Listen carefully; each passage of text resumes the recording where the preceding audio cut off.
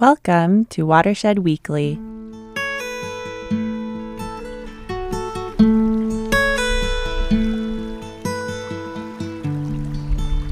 When slow geographic changes occur, like the formation of a mountain range, organisms like salmon are divided and separated into new populations. Salmon that originally were the same species may develop into different species to survive in their differing ecosystems. As they evolve independently, they face different selective pressures, and without gene flow between them, they naturally begin to drift apart.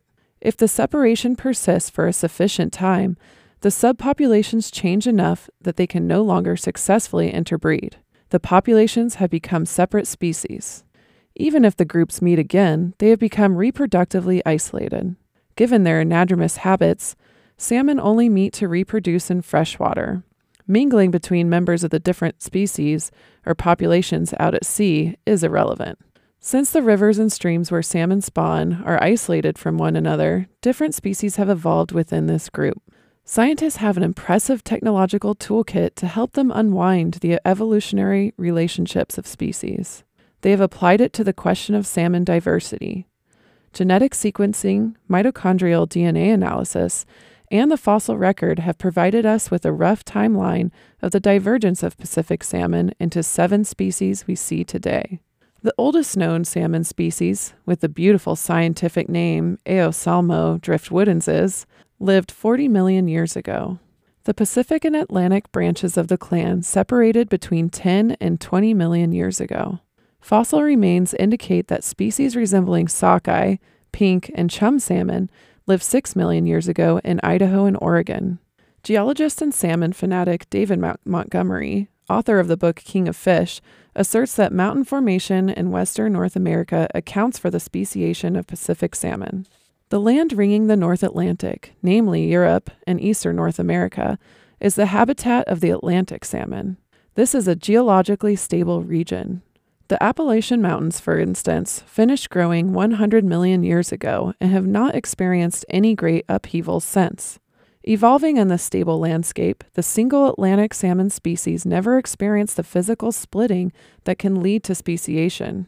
Enough straying and interbreeding has occurred between North American and European populations to maintain the integrity of the species. In contrast, the ancestral Pacific salmon existed in a chaos of geological changes, mountain formation, earthquakes, volcanic eruptions, and gigantic and catastrophic floods.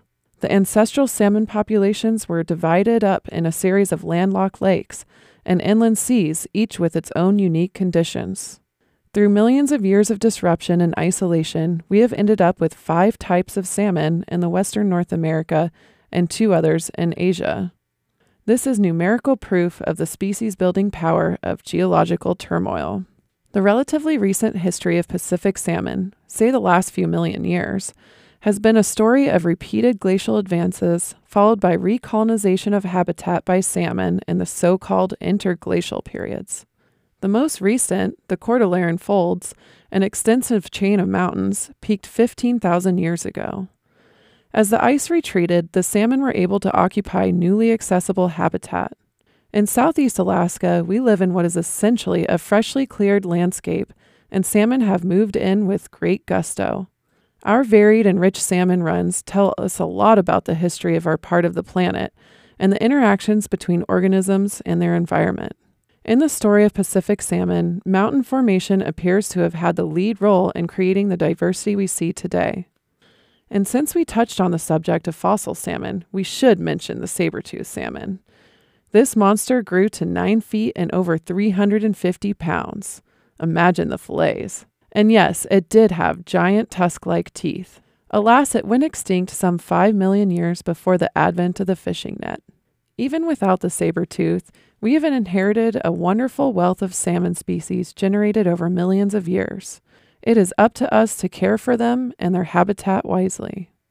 This week's episode was narrated by Stacey Evans and written by Tim Shields.